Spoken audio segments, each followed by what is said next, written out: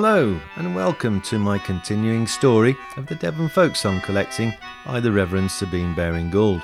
In this, my third episode in the podcast series of The Parson and the Songman. The Reverend Sabine Baring-Gould was an exceptional parson and squire from Devonshire, England. He is probably best remembered as the composer of the hymns Onward Christian Soldiers and Now the Day is Over. Born in Exeter in 1834, some 90 years later he died, 1924, at Lutrenchard Manor, his estate in West Devon. Therefore the year 2024 will see the centenary of his death. And in the period before it, I have decided to take the opportunity to spotlight what he considered to be the most important achievement of his life. That of collecting the old folk songs of Devonshire, and later Cornwall, from the mouths of the people, to use his own words.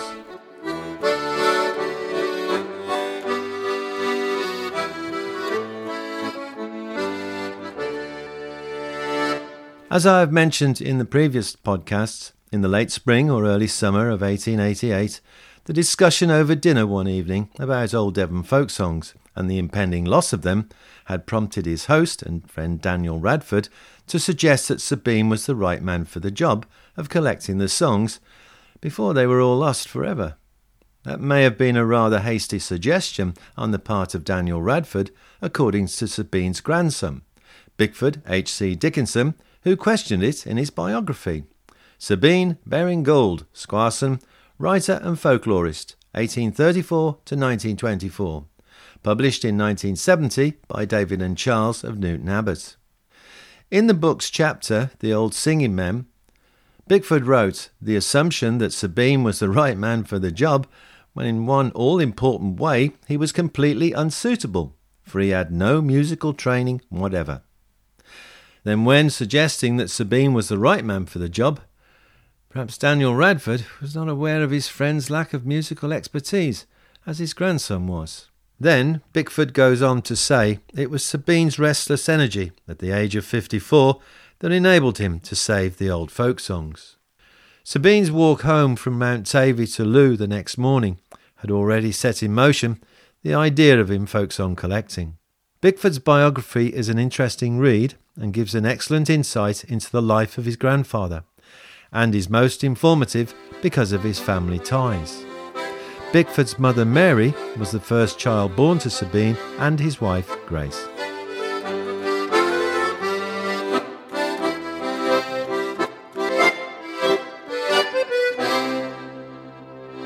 Looking back, I can see that his grandson did have a point that with no musical training, his grandfather would and indeed did encounter difficulties at the start of his collecting. But this would not have been the first time Sabine had been faced with a challenge in his long life that could not be overcome to his satisfaction. The challenge would come quickly when he first started taking down the songs from singers he invited to his home, Looe House. He would sit at his piano and tap the notes of the tune out as the singer sang the song, then record the notes. I have mentioned this drawn-out process of pricking out the tune, as James Parsons would call it, on his visits to Sabine in earlier podcasts. It could not have been easy and must have been time-consuming for the reverend gentleman, and perhaps not always appreciated by the singer. Other than his lack of musical training, as his grandson had pointed out, in my opinion, Sabine was the right man for the job, and I back this up with the following 4 points. Sabine collected in excess of 800 folk songs from his native Devon and neighbouring East to Mid Cornwall between 1888 and 1903. Then there's the fact that he was a local parson and squire, made him perhaps the ideal person to move easily amongst the country people and agricultural labourers collecting their old songs. As he was born and brought up in Devon, his understanding of the dialects of the singers as they talked and sang to him would have posed no problem. And then he was more than just a song collector to many of his singers. He became a friend. His songmen and women were mainly from the agricultural working class, while he was considered, in Victorian terms, to be a minor gentry. So as squirson, the title given to a member of the clergy, who was also the landowner of the estate, in this case Lutrenchard Manor, he would be considered to be far above in class to that of his singers, who were often referred to as peasants. And then he may have had difficulties at first, as the old singers he encountered were apprehensive in singing to him, knowing he was the squarsome. This obstacle of difference in class you would expect to cause some difficulty. But no, not for Sabine Baring-Gould. With a little coaxing and encouragement he won them over, and sing for him they did. He put them at their ease, and they became comfortable with this gentleman parson, who became a friend, showing his great love of the songs he took down from them. He called them his songmen, and said their songs were from the mouths of the people.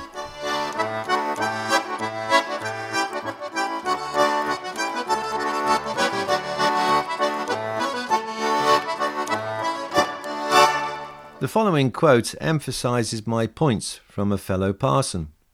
In his biography, Onward Christian Soldier, published in 1957, the Reverend William Purcell wrote of Sabine as having a natural bent for country life, a deep understanding of the rural mind.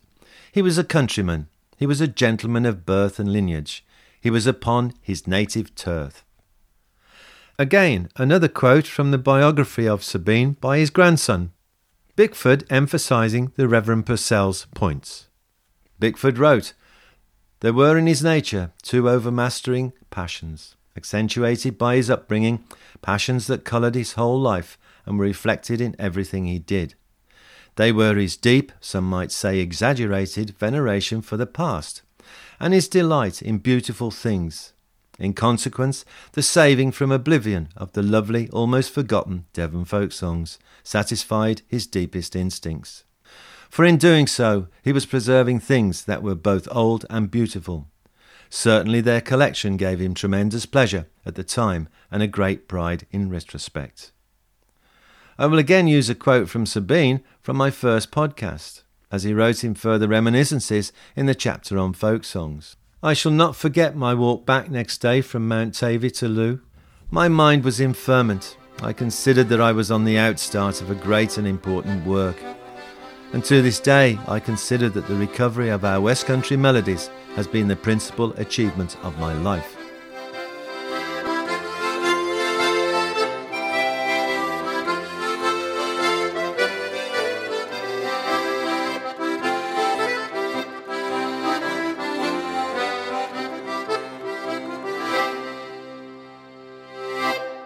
Now for another singer who came to sing for Sabine at his home, Looe House.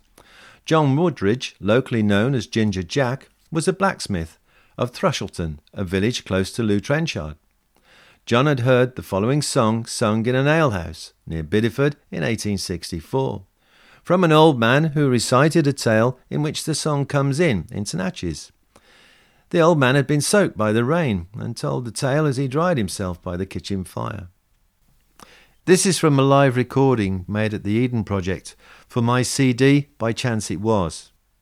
And this is Go From My Window, the song with a story. Two men courted the same pretty maid. One was rich, the other poor. The rich man was old, but she loved the young poor man. Her father, in spite of her tears, forced her to marry the rich man. But her young lover would come under her window at night and tap, and when the husband was away, she would admit him. So passed a 12-month, and she had a child. Then, one night, the lover came under her window, thinking her good man was from home. With the lover's tapping, the husband awoke, and asked what the sound was. She said that an ivy leaf, fluttered by the wind, had struck the pane, but fearing lest her lover should continue to tap, she began to sing as she rocked the cradle. Begone, begone, my Willie, my Billy, begone, my love and my dear. Oh, the wind and the rain have brought him back again. Tonight thou canst lodge in here. Again the lover tapped, and the husband asked what that meant. She said that a bat had flown against the window, and she sang. Begone, begone, my Willie, my Billy, begone, my love and my dear. Oh, the weather it is warm, it will do thee no harm. tonight thou canst lodge in here. Then the lover called. Didn't that put a fox amongst the chickens? The husband asked what that was. She said it was the hooting of an owl, and then she sang. Begone, begone, my Willie, my Billy, begone, my love and my dear. Oh, the wind is in the west, and the cuckoo's in the nest. Tonight thou canst lodge in here. Again the lover tapped. She sprang out of bed, threw open the window, and sang. Begone, begone, my Willie, thou silly, begone, my fool and my fair. Oh, the devil's in the man, that he can understand. Tonight there is no lodging here.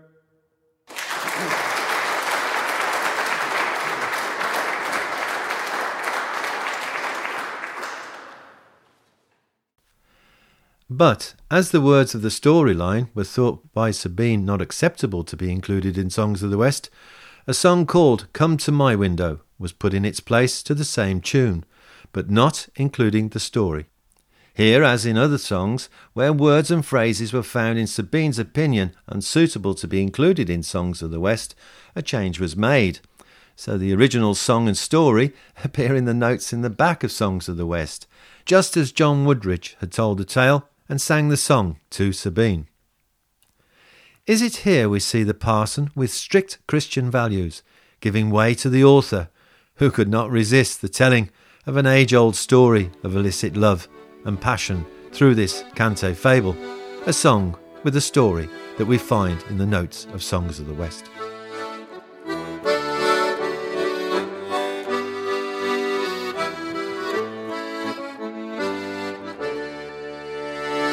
But as far as guidance, help or advice on how to actually start collecting songs, there was none available. He was on his own.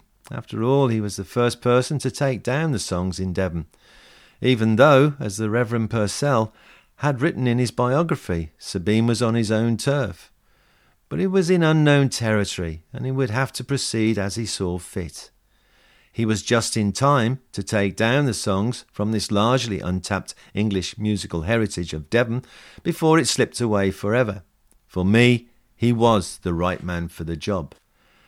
And most importantly, as I have said before, he would be the first to collect the folk songs of his native Devon. Help at the beginning of his song collecting may not have been on his doorstep in Devon, but strangely enough, further afield, it was out there in the English shires. Folk song collecting had already been taken up by people like Hayward Sumner, William Barrett, John Stocko, and some others. Most notably of them was Miss Lucy Broadwood of Surrey and Frank Kidson of Yorkshire, who were already working on their song collecting at about the time that Sabine started his. Once all three became aware of each other, they would exchange correspondence about their song collecting and visit each other, compare notes, and benefit from each other's experiences. Several letters exist in archive of communications between them. These three Victorians were the bedrock of the growing interest in folk song that we still have to this day. There will be more about the connections between Sabine, Lucy Broadwood and Frank Kidson in a later podcast. It would be 15 years later, after Sabine started his collecting in 1888, early in the 20th century, that the next enthusiastic group of English folk song collectors would appear. Among them, George Gardner, the Hammond brothers, Cecil Sharp, and the classical composer Ralph Vaughan Williams would continue the work started by the groundbreaking three Victorians.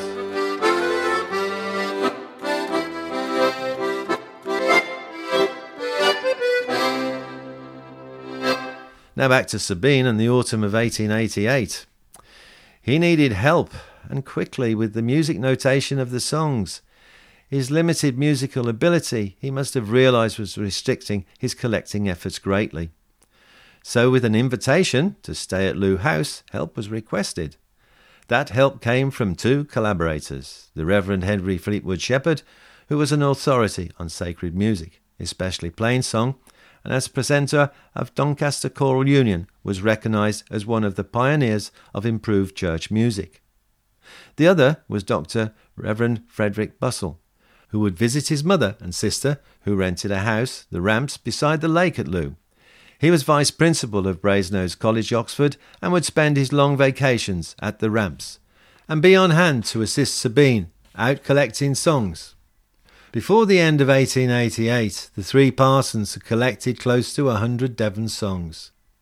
Fleetwood Shepherd also would be responsible for producing the music accompaniment to the songs printed and published in Songs of the West. He and Freddie Bussell would work together on later printed works with Sabine, to tell the tales of the three Parsons and their musical adventures together, which they termed Going a Gypsying. I will explore this in a future podcast. I hope you have enjoyed this podcast and you will listen again as I tell stories about and sing songs from this far from ordinary Victorian country parson who travelled by pony and trap across his native Devonshire, seeking out the songs that now form a major part of the English folk song tradition. I hope you have enjoyed this podcast and will listen again. To continue to follow me and to have access to future podcasts, subscribe to Spotify, Google, Facebook, or wherever you currently get your podcasts from. This has been The Parson and the Songman, produced by John Tidball. From me, Mike Bosworth. Thank you for listening and goodbye.